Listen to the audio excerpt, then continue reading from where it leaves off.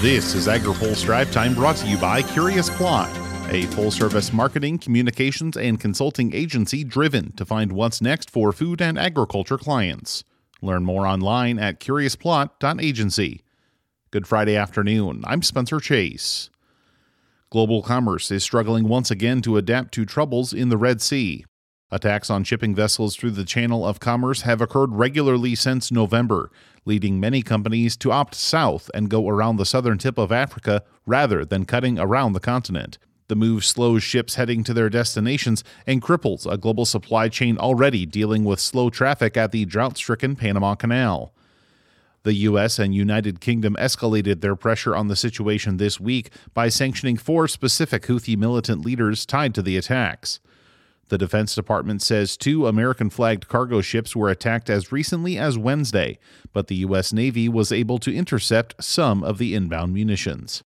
In other news, American agriculture could be a major beneficiary of an environmental policy goal in the public and private sectors.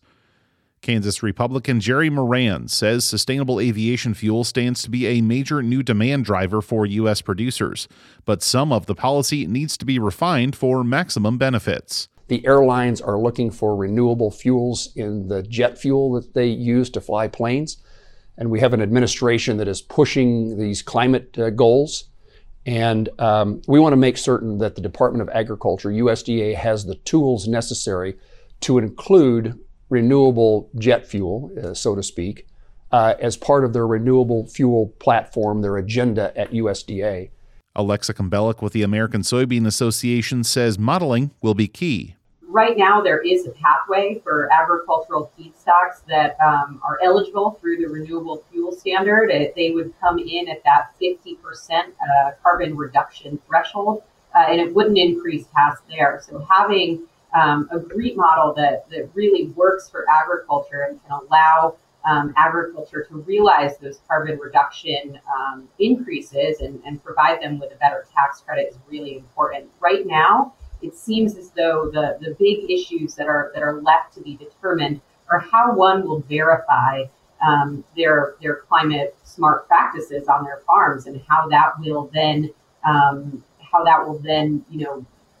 move into whatever that CI score is. You can hear more from Moran, Kumbelek, and Jim Richards with Cornerstone Government Affairs on this week's AgriPulse Newsmakers, available now on agripulse.com.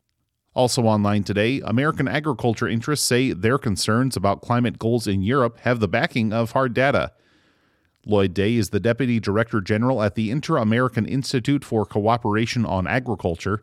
He says many of Europe's environmental policies are having adverse effects. Some of the goals of the European Union are great, but some of their actions are really having the exact opposite consequences.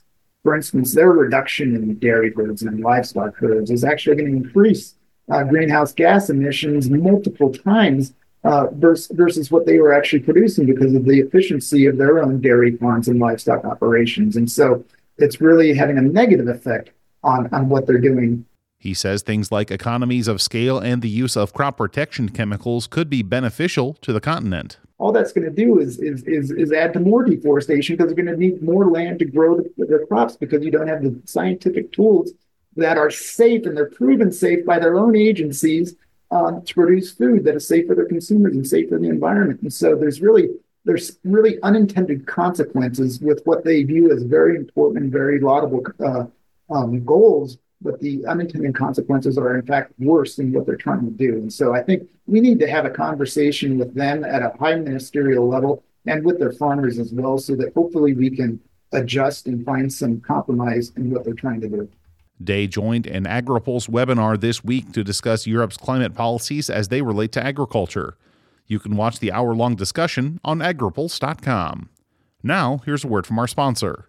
Today's AgriPulse update is brought to you by Curious Plot, a full-service marketing, communications, and consulting agency driven to find what's next for food and agriculture clients. Learn more at curiousplot.agency. That's all for today's Drive Time. For more agriculture, trade, environment, and regulatory news, visit agripulse.com. Reporting in Washington, I'm Spencer Chase.